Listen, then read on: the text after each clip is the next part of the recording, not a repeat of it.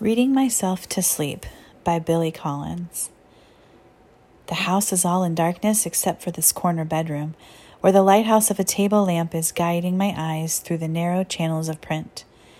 And the only movement in the night is the slight swirl of curtains, the easy lift and fall of my breathing, the flap of pages as they turn in the wind of my hand. Is there a more gentle way to go into the night than to follow an endless rope of sentences, and then to slip drowsily under the surface of a page, into the first tentative flicker of a dream, passing out of the bright precincts of attention like cigarette smoke passing through a window screen?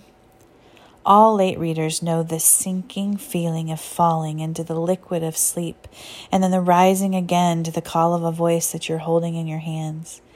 as if pulled from the sea back into a boat where a discussion is raging on some subject or another, on Patagonia or thoroughbreds or the nature of war.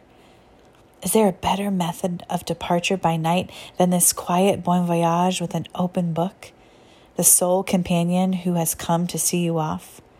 To wave you into the dark waters beyond language, I can hear the rush and sweep of fallen leaves outside where the world lies unconscious, and I can feel myself dissolving, drifting into a story that will never be written, letting the book slip to the floor,